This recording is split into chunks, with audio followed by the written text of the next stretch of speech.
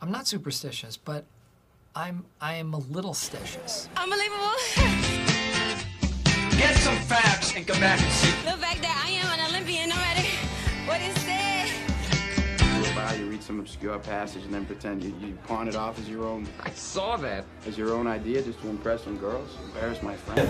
Brooksy, if I want to explain it to you, I would. The sad thing about a guy like you is in 50 years, you're going to start doing some thinking on your own, and you're going to come up with the fact that there are two certain. The fact that I am an Olympian, no matter what is said.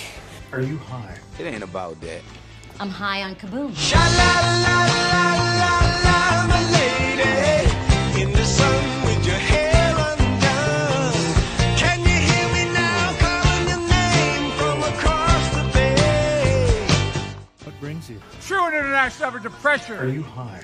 It's like the hokey pokey. Put your right foot in. Yeah. You take your right foot out. You put your right foot in. You shake it all about. You do the hokey pokey and you turn yourself around. Boom. That's what that's all about, Jay.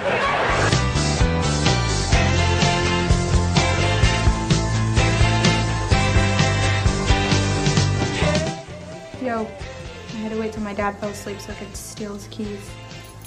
Ready? I was born ready. You hate to have too much time to stew in your own juices. I'm Ron Swanson.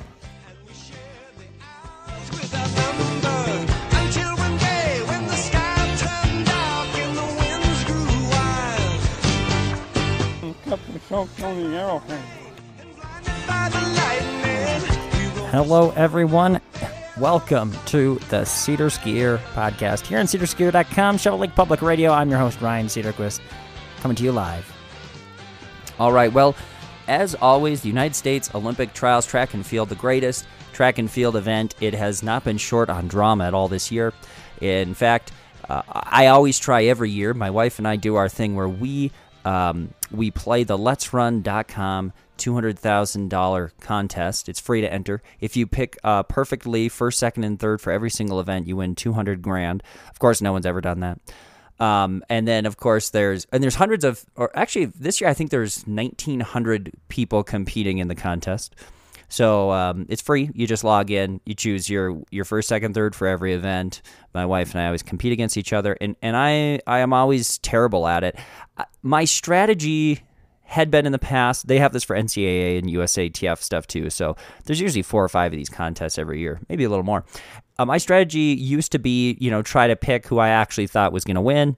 That did not ever work. I would say I usually ended up in about the 50th percentile, maybe worse. There's been maybe 1 or 2 days, individual days, where I went to check and I was in the top 40 or 50 or something, and I felt pretty special. But that's pretty rare. Lately, though, my strategy has been try to pick very unconventionally, thinking, hey, I do terrible anyway, but I'm going to go this route. If I'm right, I'll be the only person who's right, kind of a thing. But and with the Olympic trials, that's actually not a bad strategy because there's always so much unexpected drama. This is what makes it so great. So I don't know if you've been watching the trials. On our last show, I really ripped NBC for making it feel like The Bachelor sometimes, and American Idol meets The Bachelor meets track and field. I still feel that way, generally speaking. But I will give them some credit for giving us a few stories, at least, that I find to be pretty fascinating.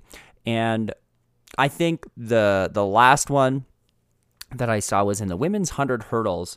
At the last Olympic trials, we had the top 4 athletes in the world competing in that event.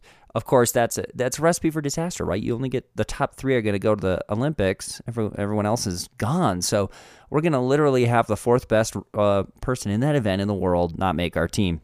That was Kenny Harrison in 2016. And then a couple weeks afterwards, she breaks the world record in her event. So she's a world record holder and not an Olympian. And the next year, she won the Worlds, 2017, and then in 2019, she won Worlds again.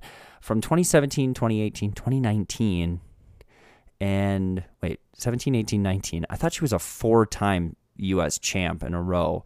Maybe this was her 4th that she then won, 2021, because, of course, they didn't have anything in 2020. Anyway, a few days ago, she won the Olympic trials, and I just thought it was crazy that right before that race, she's a 2-time world champion and a world record holder, and she's not an Olympian. Just kind of thinking about the dichotomy that can exist Like, what's the greatest athlete who's not an Olympian? And that there's a few of those. And Donovan Brazier had the epic collapse in the 800. Not sure if you were watching that, but now he's sitting in a similar position where he broke Jim Ryan's 55-year-old U20 NCAA record in the outdoor 800. He is the American record holder in the outdoor 800. He's a 2019 world champion, and he is 0 for 2 in Olympic Games. Oh, I'm sorry, Olympic trials.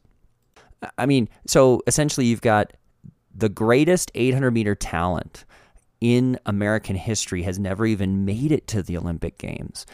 And you look at Jim Ryan, who I think might have been the most talented overall middle distance runner, maybe in the world's history. And his thing was making 3 Olympics, right? 64, 68, 72, I think, and then falling short for one reason or another. And even falling short, I think, was he the silver medalist in 68 in Mexico City, even though he's the heavy favorite. And then 72, he got bounced in the rounds because he fell, and he should have been reinstated, really. So Ryan, we kind of look at as, couldn't claim Olympic gold. He was a world record holder at 18. And there's certainly some tragedy there. But man, what if Jim Ryan had never even made it to the Olympics? That's a little bit what we're looking at with Donovan Brazier. So this is the thing that I think entices me the most about the Olympics. The stories within them are just so fascinating, and they're kind of so endless. Did you know out there, listeners, that there are Olympic historians and people, the archivists, who their full-time job is actually studying Olympic Games history? I was kind of thinking that was maybe more of, I guess it's kind of a niche field, but I went to the website and was like, man, I wonder if this is something I could do. Like, I definitely would enjoy doing it, just uncovering the stories and the history, keeping track of those records, creating materials. And, they have an Olympic history museum and everything, and there's a website and archives and everything, but it's like there's people who have their PhDs studying, and their dissertations are on like Olympic movements and historical things. So it's like, whoa, this is like way over what I thought it would be. Let's put it that way, right? You're not like an Olympic fan and then try to become that. It's like the same thing as being like a Civil War historian. Like, very few in the world get to do this. But anyway, when I was a kid growing up, we had a VHS that was one of the original Olympiad documentary things that was made, and it had some of the great winners, some of the great losers, and you saw just how incredible the journeys were for many of these athletes, especially over that World War II barrier. You had some people who were 23, 24, and 36, and then they missed 2 straight Olympic Games, and there were some that came back, and it's hard enough. It's hard enough, in my opinion, when you've got the 4-year gap. The 4-year gap between all these Olympic Games really just, if you've experienced tragedy, you've got to wait 4 more years, right? And it's just kind of mind-boggling, the level of training and the level of dedication that these athletes have to have. It's incredible. So the having the war in there just adds to it, because it's like, man, not only did they go to war, which is a story in itself, but then everything's on hold, and there's uncertainty. Anyway, we'll get to that, because today we're going to talk about 2 athletes whose athletic careers were thrust right into World War II. But what I'm trying to get at is also a build-up to one of the more dramatic things I think that happened at the Olympic trials, and that was just last night in the women's steeplechase. We had an athlete who has been trying. I didn't realize the depth of her comeback here. Leah Fallon, I believe, is her name. Let's go check this out. Where is it? Yeah, Leah Fallon on Athletics Club. So really, really rough. Here's what happened. Basically, Leah Fallon in 2015, fresh out of Michigan State, she was locked in a battle with Colleen Quigley for the 3rd spot on the World Championship team. She slipped and fell in the final water jump. Okay. A year later, she was again 3rd heading into the final water jump, but racing on a torn, so that's the Olympic trials, 2016, racing on a torn plantar fascia, landed awkwardly and faded to last place. The plantar fascia was beginning of 2 years of injury hell, and this is from Let'sRun.com, by the way, I'm reading this, that sent Fallon out to the NorCal Distance Project in Sacramento and then back to college coach Walt Drenth in Michigan. Finally, in 2018, Fallon began working with Dathan Ritzenheim, whom she followed to Boulder as a member of the On Athletics Club when it launched last year. Ritzenheim has slowly built up Fallon over the last 3 years, and when she ran 9:23 in Sunday's prelims, her fastest time since 2016, Fallon was back to her best. And so what happened in the race last night, she was in the group of three, really when Quigley and Emma Coburn, the two heavy favorites in this event, when they kind of started making their move to separate from the pack, Leah Fallon went with them, and with 2 laps to go, tripped somehow and fell completely. And so at this point, they had kind of gapped 4th, 5th, 6th, and the whole rest of the group. Well, she falls and tries to regroup herself, and when she gets up, the entire rest of the chase group has now caught her. And so she does collect herself and stays in the 3rd, 4th position. She was running with the eventual 3rd place winner, Val Constant, who kind of has an interesting story in herself, works a full-time job, and, had never finished higher than 5th at NCAAs, had never run at a USA Championships until this week.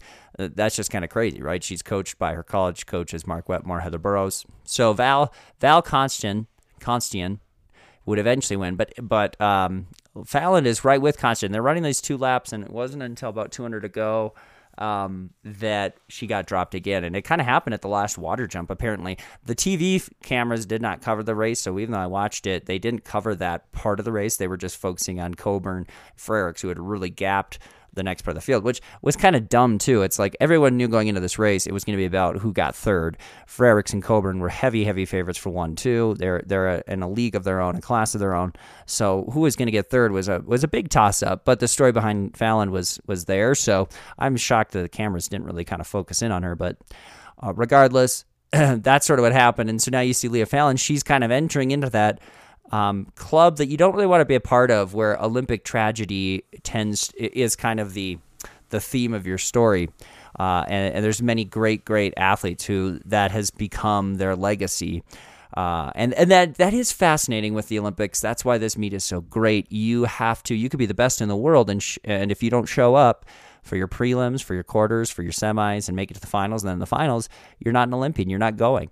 That's unique about our nation, and that's why we have Donovan Brazier, who, like I started the show talking about, he maybe he's injured, doesn't really matter, right? He would be a hands down selection by criteria and by if this was Nordic skiing, right, and we were using the discernment, what do they call discretion, right? Discretion and criteria. From past results, Brazier would have already been a lock for this pick. He's the number 1 800-meter runner in the world and has been for 2.5 years at least straight. And, we select our team in track by you got to show up at the trials and place top 3. Sorry, doesn't matter. And that's what makes this almost an Olympics in and of itself, because your prior merits really don't matter at all. So I think that's great. We had I had a conversation with Jim Galanis about Olympic trials, and I'll probably play it here on an upcoming podcast. But essentially the gist of us talking about what's the best way of choosing a team, an Olympic team or a World Championships team, and the fairness and accessibility of having standards that athletes can chase and then qualify for a meet and then have a qualifying meet. That's beautiful in a sense. And then there's the other way of the view of, the goal is to win medals at the Olympic Games, so we should have kind of a discretionary policy where we just select our 3 best athletes for the event, or, in skiing, whether it's 5 or 6 or whatever the allotment is, that we just select them. And it's based off of a broader set of athletic accomplishments, right? A base of 3-4 years of achievements. I understand both those sides of those. And then there's something kind of somewhere in the middle, maybe like Athletics Kenya, where they select one and the other 2 spots are open. To be honest, I think that actually might be the way to go, potentially, especially if you've got I don't like it because it's still going to make it really political. But if you want to try and combine them, you have to have a way where hey, these 2 spots are open. We have the right to choose the 3rd spot. And that way, if you have someone who places 4th or 5th and it's sort of a fluke performance, the governing body can select them anyway. And you still say, hey, you came into this race knowing there's really only 2 guaranteed spots. We're going to select the other one. I would be okay living with that. So, but I was thinking about all the complexities of this too, where is the goal when you're selecting for an Olympic team, should it be who are the 3 best athletes, who are the 3 athletes that give us the best chance to win medals, or who are the most deserving athletes to go? And all 3 of those, although you think they might all be related or kind of the same thing, they're not. Because if you think about it, the best athletes, if you're defining the best athletes, to me that's sort of like saying, well, even that could be split up, like who's the best right now. Donovan Brazier clearly isn't the best right now. He might be hurt right at this very moment. But if you're talking who's the best, like you do have to define those terms. Brazier has the American record. No one in our country is faster than him. So by that standard, he would be the best athlete in the field and in our country. So we should select him. If you're defining best as though, on this day, who is the very best, then you probably wouldn't. And if you're saying who is the best, as in who's going to give us the best chance to win a medal at the Olympics, then it starts to get complicated, because with the Brazier, again, you'd have to go, well, his body of work would suggest he is, but his current fitness and state of injury would say no. And so this is where I think, the athletes and the governing bodies, they almost have to just go with the route of, look, we're going to make it about the trials is just free, fair, and open competition. And the rules are in place, and that's what it is. You have to come, you have to place top 3, then you get to punch your ticket. We know we're not always going to be sending our quote-unquote best chance to win medals to this race, because something could happen. There could be a fluke performance, positive or negative, that results in a certain athlete going. But so what? Sports is about rising to the occasion, competing, and bringing the best out of yourself and becoming the best that you can be, and this allows the cleanest template for that. So, and not only that, I actually do think what it does to the trials. It makes it an event in and of itself that people are engaged in. They know that, well, and that's why the trials are almost a more interesting meet than the Olympics themselves because of this. So, I think that is where they should try to probably stay, is not even go the route of a Kenya where, we'll have 2 open and you got to select one, because the element of fairness there, and clarity to the fan and the athletes should be valued so that it's accessible. Anyone can wake up. So how does this work in skiing, though, is something that I think is kind of interesting, because and this just makes it so different. You can't really have like a qualifying time standard, obviously, in a certain distance to make like an Olympic trials qualifying time. So how do you select who gets to even compete at the Olympic trials? They can't really just say, okay, anyone who wants to show up here can show up. Like, let's just pretend the Olympic trials in skiing were the same as in track. Okay, we're going to have all of these events. We'll have a 50K Classic, a skiathlon, an interval start, and a sprint race or 2. And we're going to have these events, and the top 3 people in each of them are going to go to the Olympics. I think that's what they should do. The next question is, how do you qualify for that meet? And how do you make that accessible theoretically to anyone? Because right now, if I went up in my backyard and trained hard and ran a 13:25K, I would have the right to go to the Olympic trials. So they need something there that allows for accessibility.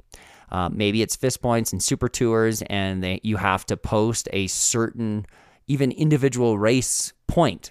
Like, I don't think it should be something where like, we're going to take a combination of World Cup results, Super Tour results, and all that, because already now you've eliminated the possibility of an individual who's kind of on their own who might be really talented to get there. Now you have to be a member of a team. You have to be able to travel to all these places. You have to have World Cup service and wax techs and all that stuff at all of these meets.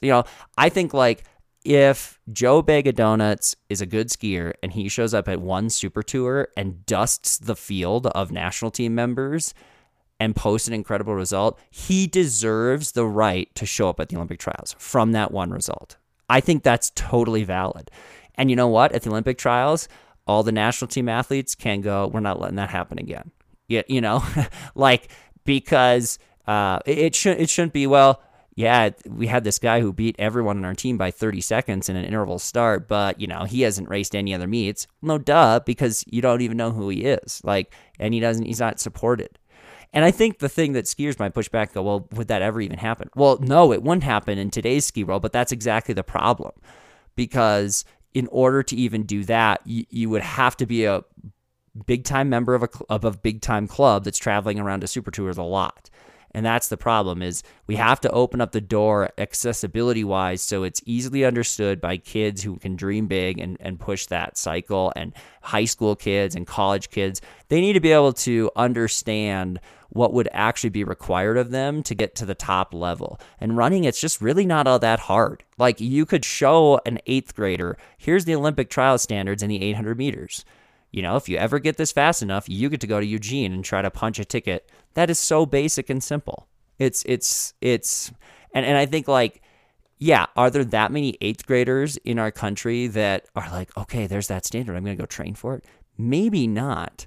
But there's definitely a heck of a lot more of those kids than skiers who would be able to, like, explain to you how they'll make it to the Olympics. And quite frankly, the way that skiers make it to the Olympics, it's a combination of being, and the same thing who make the U.S. Olympic team.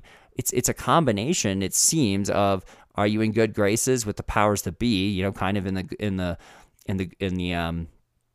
old boys club. It's part that, and it's part World Cup performances, which is, again, dictated by if you're in good graces, because if you're not going to the World Cup ever.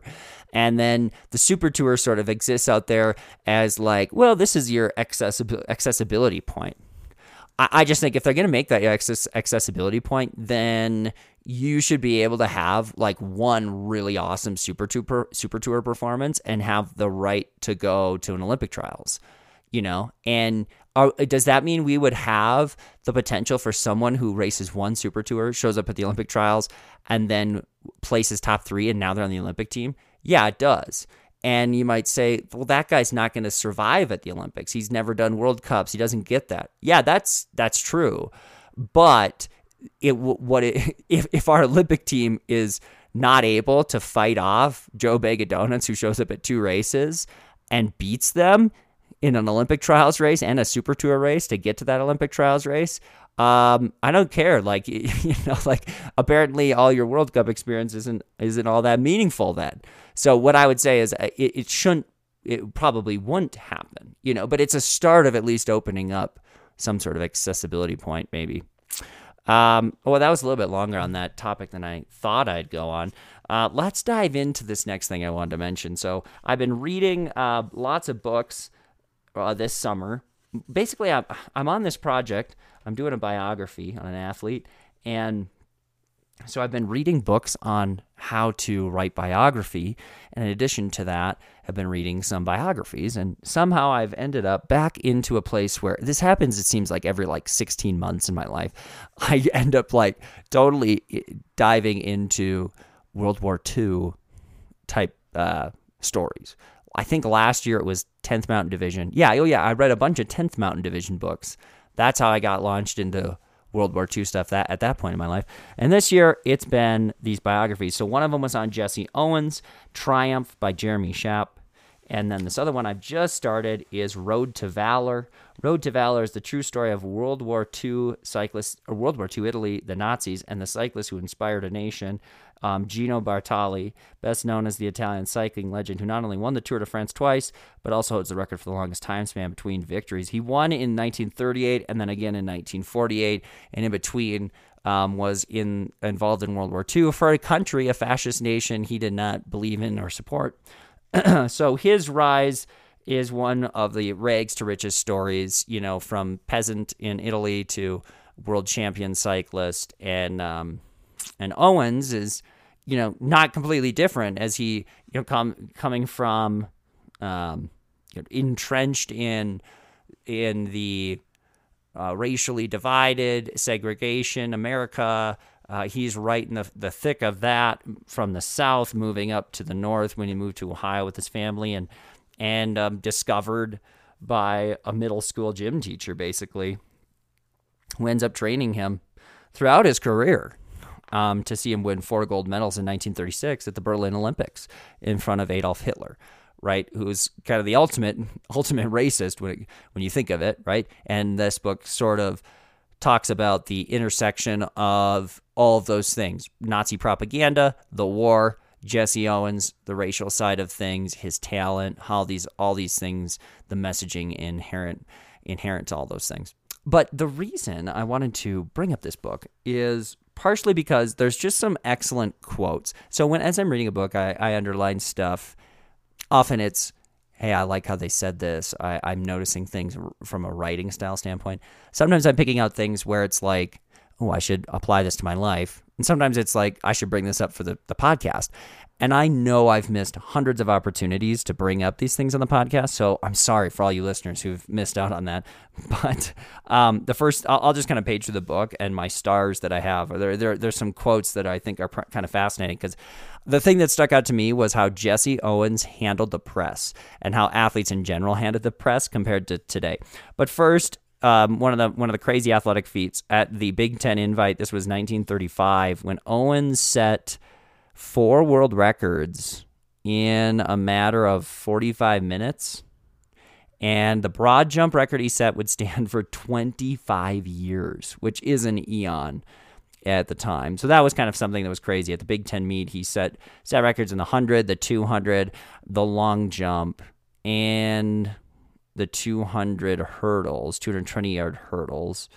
He also technically sent 2 additional records because his 200-meter dash and 200-meter hurdles times would have been faster, because despite the fact the metric distance is about 4 feet shorter than the imperial distance, he ran the imperial events faster than anyone had ever run the metric events. So he technically actually set more records. And in Athens in 2004, 69 years after that Big Ten meet, his long jump would have placed him 9th place.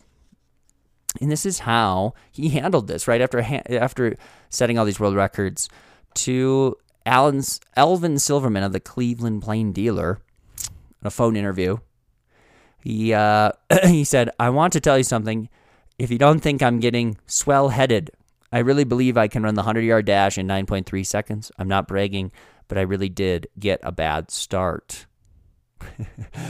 Swell-headed. So, but essentially, right, he didn't have a good start. He set the world record anyway, or he tied the world record, actually, and so he's all frustrated. He's like, man, if I'd gotten a better start, you wouldn't have even believed I could have gone faster. And so the way Owens kind of expresses his "there's still more left in the tank" sentiment is, I just want you to know, I want to tell you something, okay? But please don't think I'm getting swell-headed.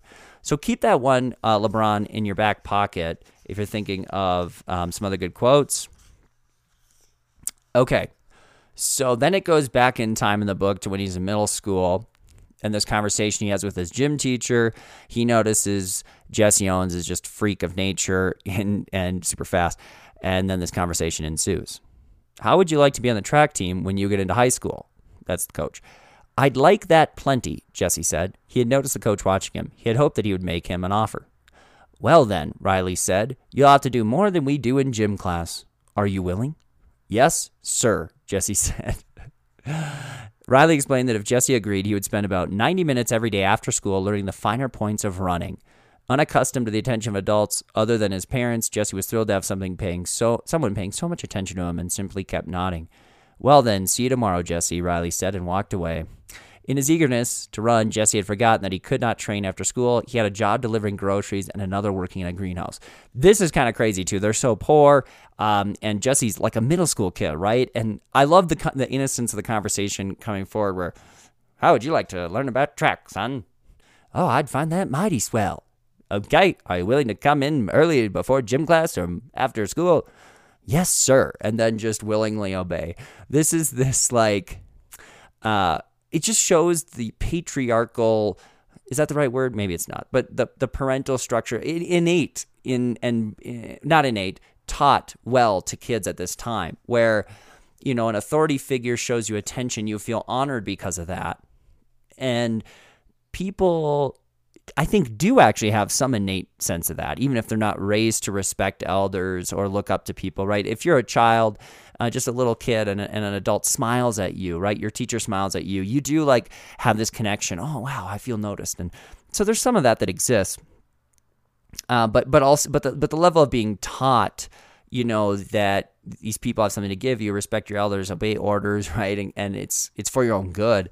That's definitely lost in society. And I think the young people today tend to think that part of the reason for this is they sort of see that as like this arbitrarily placed obey your elders and do what they tell you to do. Like it's not actually something that is there for their benefit.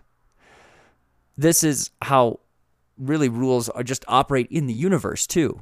And in like religious spheres, if we're bringing that in, I got my Skiologian cup, I guess I can do that. I've been learning a lot actually in these sermons about how like some people would view the Bible as just this like ruthless set of commands, right? Do this, don't do this, don't do this. And it's kind of meant to prevent you from having fun. Really, let's just go along with me here. If God actually did create the earth and he is all powerful and he's given and he loves his people that he's created, right? Let's just assume those things, play along with me.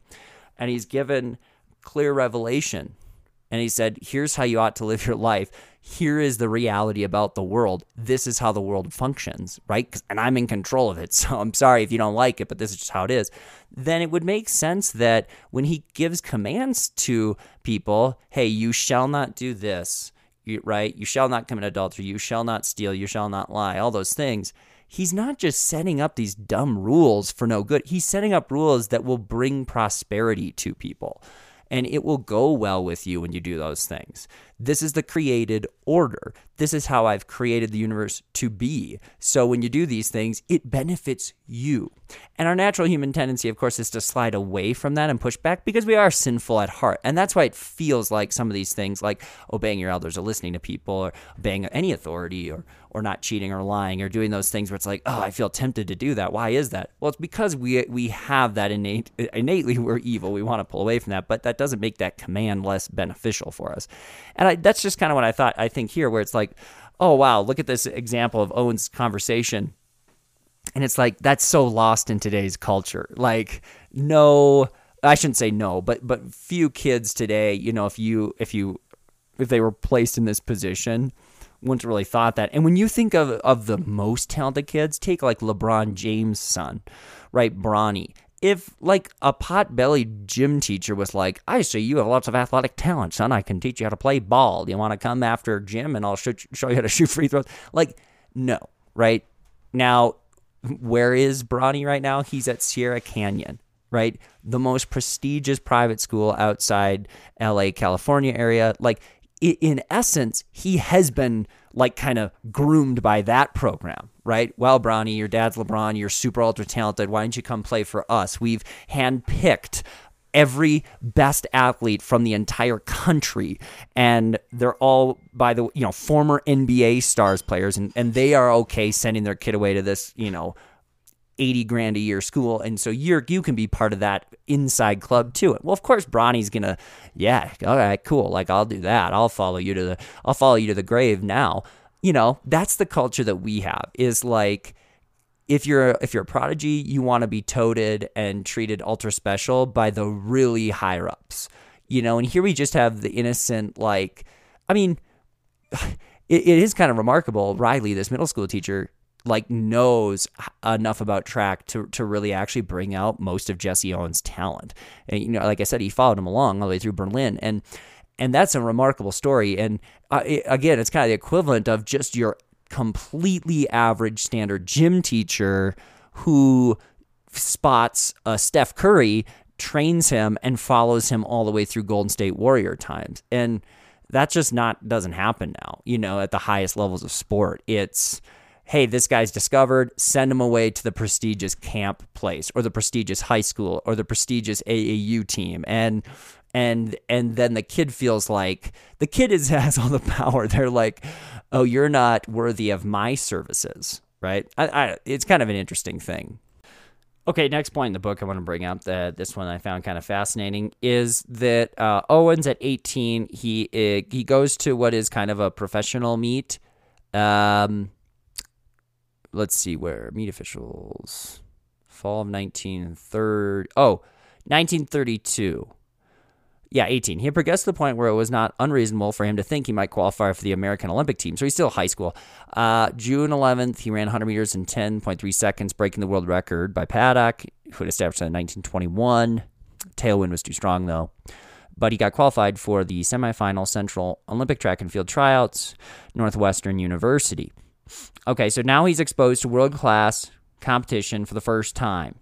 He's going to run up against Eddie Tolan, who is the reigning Olympic champion. He first black man to win 2 Olympic gold medals. He's 23. Of course, Tolan's not paying much attention to East Tech High School's Jesse Owens. So, racing against the best, he did not qualify for the Olympic trials finals in California. So this is fascinating, right? It's kind of a disappointing moment in his career. He's only 17, 18 years old. And here's kind of his response, which I think is fascinating. It says, still he was disappointed and embarrassed. When Alvin Silverman, same guy, reached him after the meet, Owens said, I haven't got the heart to see Mr. Riley. That's his coach. He must be terribly ashamed of me. I don't know what was the matter. I ran as fast as I could, and Lord knows I tried. But I just didn't have it. I'm going to work my heart out from now on, I betcha. Owens even felt that he had let Silverman down, the reporter. It was nice for you to try and make me feel good, he told the reporter who had followed his high school career closely, but I'll bet you're as much ashamed of me as anybody else. That's incredible. Think about athletes who get hyped up and ballooned because of their prodigious talent in any sport, and they're on the biggest stage and they fail. How many of them humbly say, I'm so sorry that I let all of you down. I'm so sorry I let my coach down. I don't even have the heart to face him. First of all, now coaches we have who step in and shield these athletes, right? They don't even let them talk to the press some of the times. There's sort of chopped up comments. They're very hidden. They don't say what's actually going on, and maybe that's the best way to do it in today's world, because the media circus has created such a awful environment for handling this that it actually is better to kind of shield these athletes. But the point is in today's world we either have coaches who shield them, or we have very immature young athletes who just kind of splat things out onto the microphone. And what comes across is excuses, it's attacks, unfairness, feelings of that. And Owens just kind of says, I'm embarrassed because I let you all down. I let my coach down. Lord knows I tried. I mean, even just these are his actual words, quote for quote, nothing that extends beyond just the raw reality. We're not going into drama that's internal and being kind of mysterious about it. We're not alluding to things on social media or conversations with, right, which obviously none of that exists in Owen's time, but because of that, he can't go to those places and those spaces. And so he doesn't allude to any of that. He doesn't try to make excuses for himself. It's just, this is what happened. I put everything on the line. I poured my entire heart into it, and I failed, and I feel like I let you down. I did everything I could. This was all that I could, and I'm very disappointed. I'm just simply heartbroken by this. And it's just kind of fascinating that in the agony and defeat, we don't see people handle things with that much composure. And then even to extend the hand to the reporter, right? You could tell this is someone on the cusp of greatness. He's been followed in high school, but he's already almost set a world record. To be right now, if there was a high school athlete at that level who is maybe the best in the world at his sport, take a soccer player, right, who is 17 years old and everyone's like, this guy is not only going to be the best, he is the best right now. And then that soccer player, fails to make his nation's World Cup team.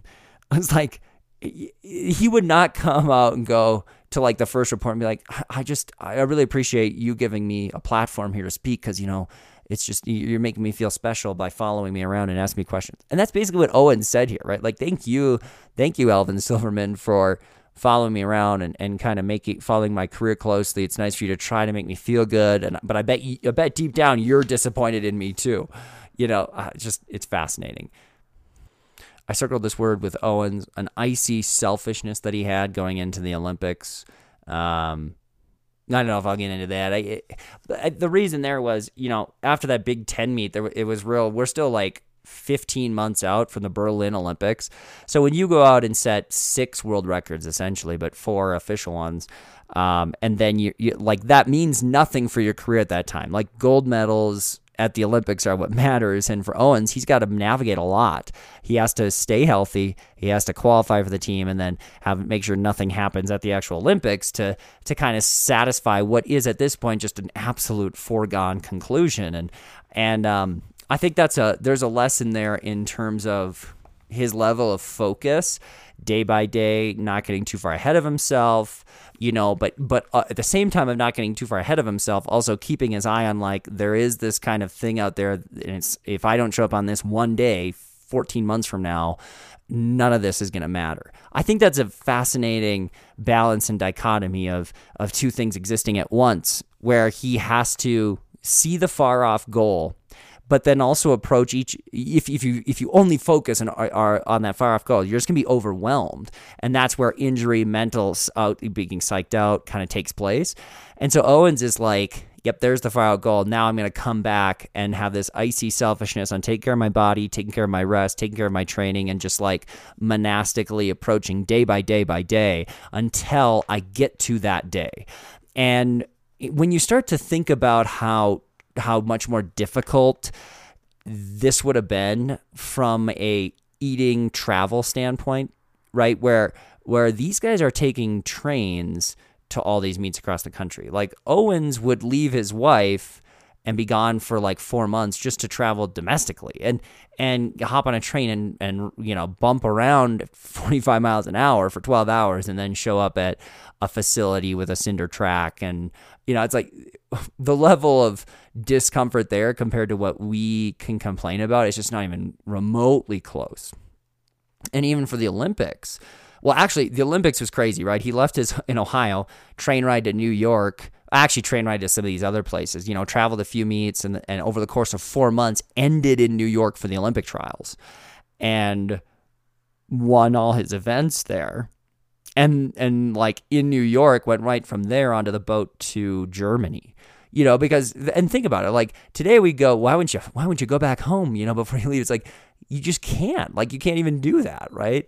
It'd be an hour and a half plane ride for us now, be unthinkable for Owens at that time. Little stuff like that. So then you're on a boat for 2.5 weeks, and Owens was seasick and he couldn't really eat much, and he was, trying to stay loose. And just think about the training, the lack of training that would take place on that boat ride. For sprinters and stuff, you would think like you could actually kind of work that out where you're staying loose, you're doing like body weight stuff, some explosive things. You could do a lot of drills, but like as a distance runner, just like it'd be like it's like 2.5 weeks of just nothing. Like, I wonder if they actually did like run laps around the boat at some point. I mean, that's what you'd like have to do, but your level of sharpness would just be totally crap. But yeah, then focusing through all those expected trials and then being at your best when it counts the most. I just think if you've ever traveled at all, like just had even 1 day or 2 days where you were trying to go like cross country, so you're flying like the kind of the equivalent, like a Seattle to New York, or Tennessee to LA, Florida to LA, that sort of a thing. If you've ever been involved in something like that, or moving even, right, packing up all your crap and driving across the country, I've done all these things now at this point in my life, and I just like can think about, even if I had to compete later in the week, flying, right, like flying, that's very high tech. Like, I would be at at such a low level of focus and such a high level of mental exhaustion and all of that.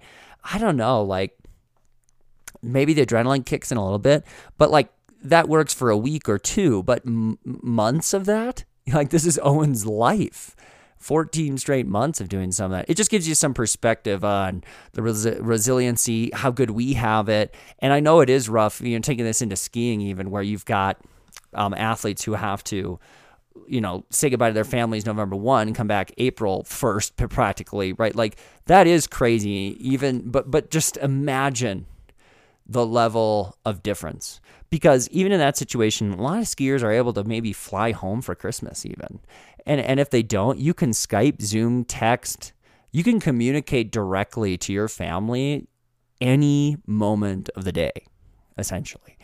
And I just marvel at like the difference. And sometimes actually this is what brings me to kind of revere the athletes of the 20s and 30s and even beforehand, so a little bit slightly after. Once you start to get 60s and 70s, I'm a lot less like feel this way about athletes, because 60s, 70s even, it's starting to be a little more modern day.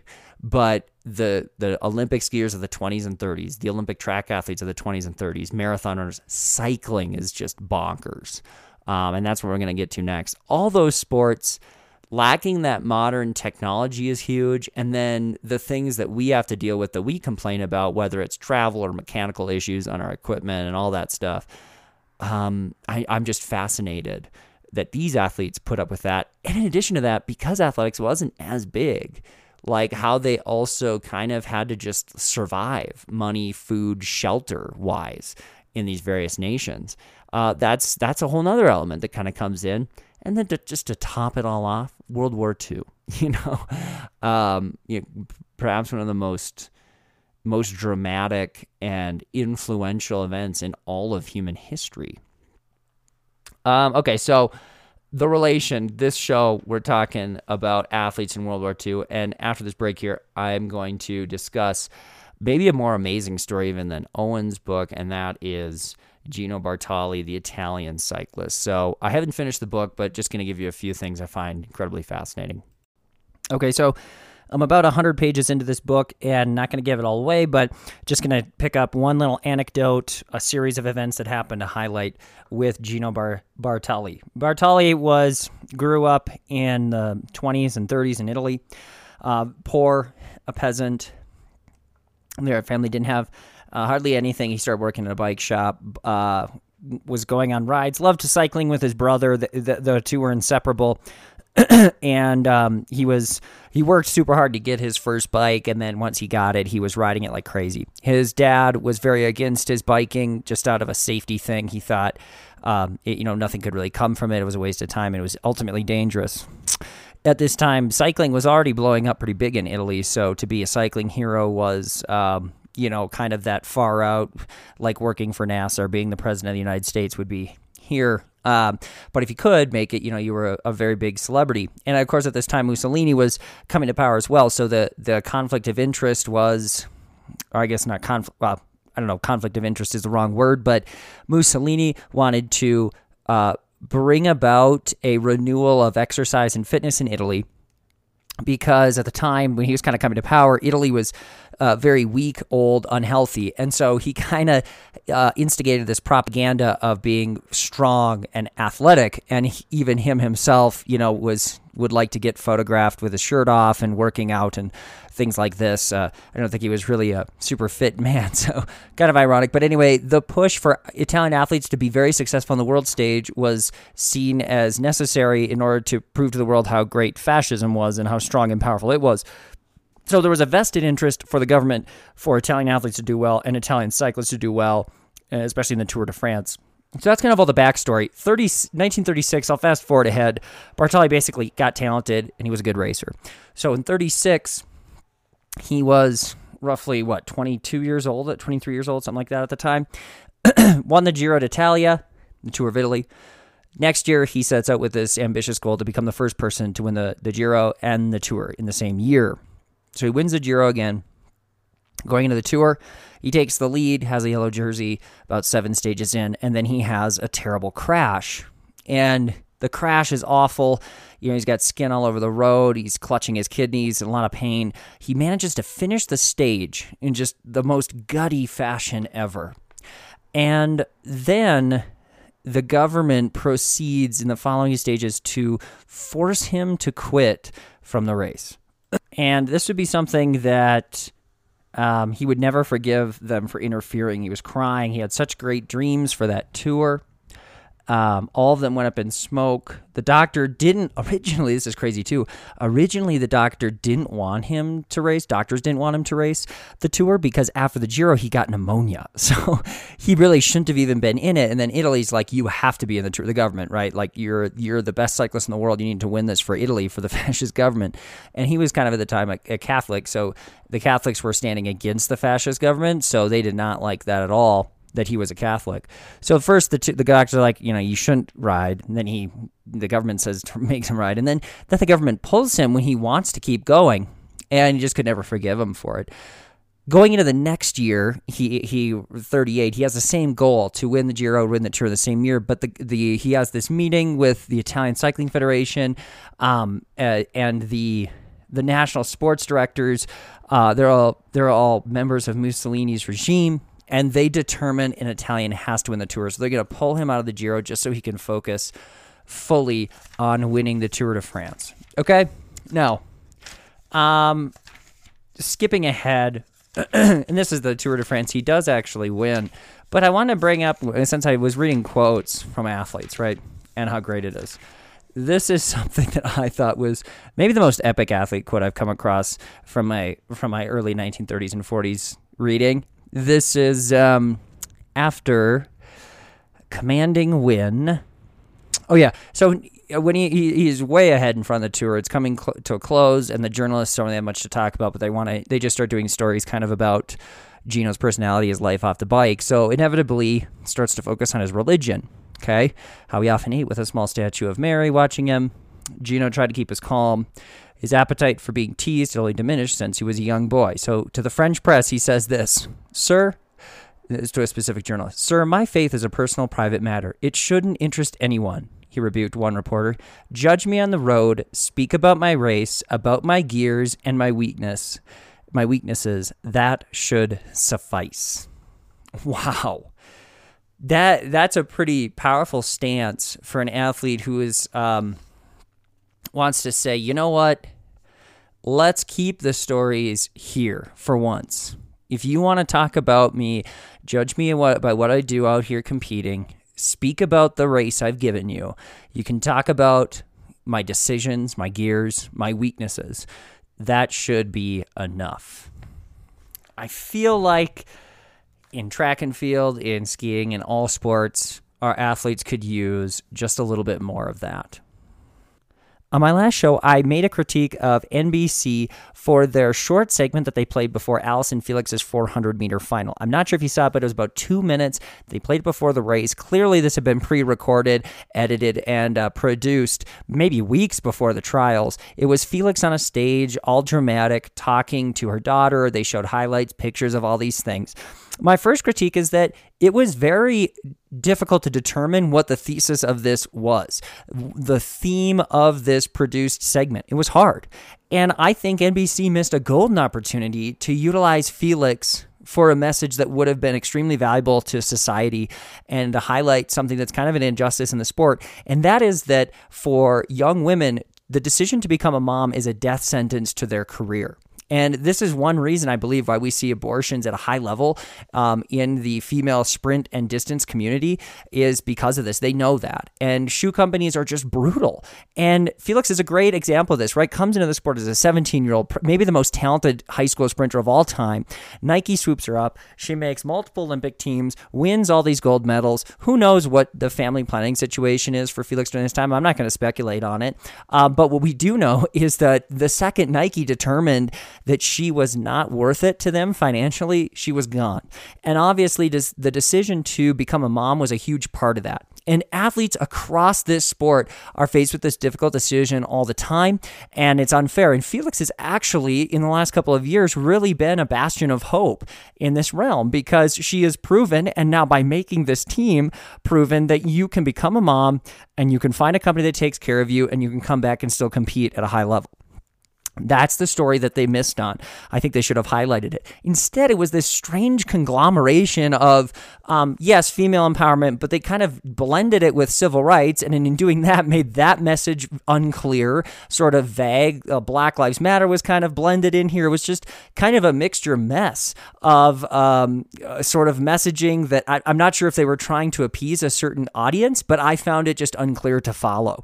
And quite frankly, they blew an opportunity. Okay, that's the first thing. The second thing, though, I think speaks to something even greater. How many of you are out there watching the Olympic trials and feel like you're watching sort of like American Idol meets the NFL, right? You've got sports. It's like The Bachelor. You've got this sporting event, but it's almost as if the stories and the narratives that the broadcasting companies are trying to just promote so loudly, it's like they've been pre-manufactured, right? Here's the narrative that has to happen. You picture it. Well, what if someone else wins? No, it's going to be about Felix. Look at Quinera Hayes. Her story was phenomenal, and it was a cool story, and she won the 400. She deserved, because of winning, that her narrative should have been highlighted, and that could have been a part of it. You wouldn't even have to have ignored Felix. But just imagine if a day before the trials, Felix had decided, I'm not going to run. I just have decided not to. What would that have done to the NBC segment? I suppose they would have pulled it. And I suppose, those in the work in this business, they know they've got several of these pre-packaged things ready to go. Some of them that they don't use.